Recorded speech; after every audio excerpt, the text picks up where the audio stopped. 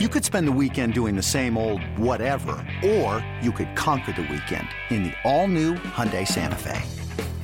Visit HyundaiUSA.com for more details. Hyundai, there's joy in every journey.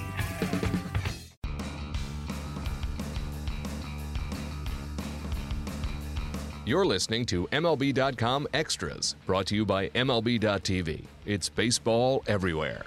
Welcome into MLB.com Extras. I'm Tim McMaster with the Yankees edition. Spring training is underway, and club managers and executives gathered at the Trop in St. Petersburg, Florida. It was the Grapefruit League Media Day. MLB.com's Anthony Castrovince talked one-on-one with new Yankees skipper Aaron Boone. Let's listen. So just kind of from a generic standpoint, what's this week been like for you, actually getting in the clubhouse, being around the guys, that sort of thing? It's been great. It really has. I mean, we feel like we came into camp ready to roll. A lot of prep work has gone in over the last couple of months. I got to get together with the staff down in Tampa early in January to kind of, run through things, make sure we're buttoned up, make sure we had kind of our plans and our templates in place for spring training, and I've been really happy with the first 2 days. I'm sure you're always excited to see your guys and see guys come in, in a good place physically, and I think our first 2 days, it's been exciting for me to stand on the mound, stand behind guys as they throw their bullpens, and really to see the amount of high-end talent we believe we have as an organization,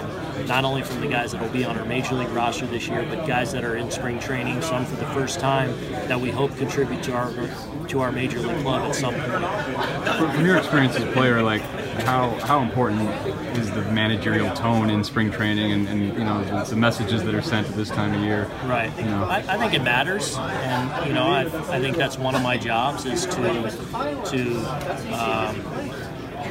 day in and day out, make sure that guys are kind of moving in the direction they should, that we're aiding individuals in getting ready for the regular season. I do think that spring training is very much about individuals and getting and kind of tapping into each individual and kind of where they are, each coming in with kind of a different plan to get ready, because it's about trying to have them peaking when we break camp at the end of March. And so I think I'm part of helping set that tone and helping aid these guys in being in that spot in another 5 or 6 weeks.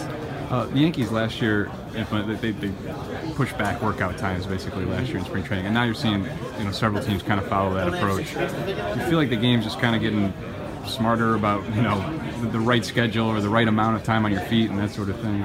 I do.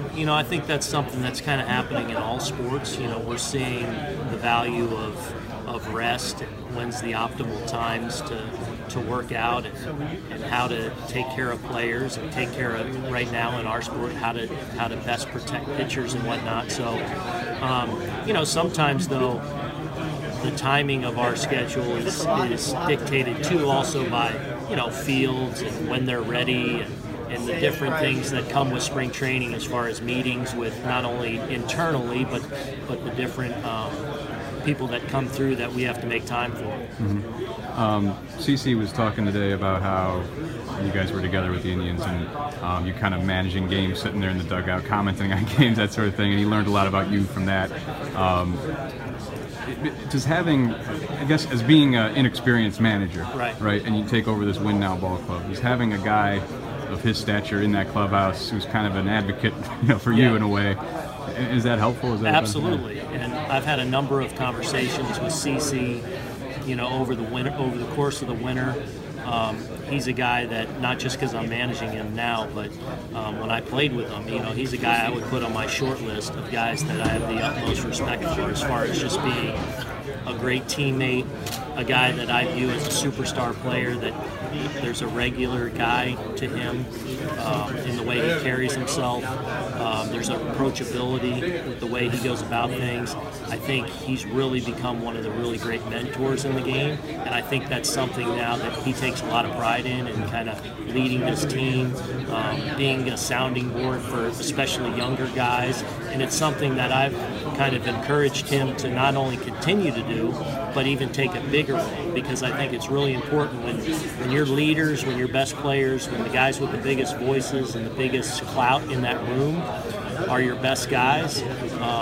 That goes a long way in dealing with some of the things that are inevitably going to come up during the course of the year that don't always even have to get to my desk when you have great leadership, and I would put CeCe in that class. Yeah. And then last one for the camera here, but just all the young kids in competition in the infield, just how are you know what competition brings out in players. How excited do you watch that kind of maturation process right in the context of spring training? Yeah, I'm really excited. And part of the reason is because we have really good options and we have really high-end talent. When you talk about especially some of the younger guys that are going to be competing for infield spots, whether it's a Gleyber Torres or Miguel Andujar or a Tyler Wade, guys that are legitimately going to have an opportunity, I'm absolutely excited to see where they are in the coming weeks.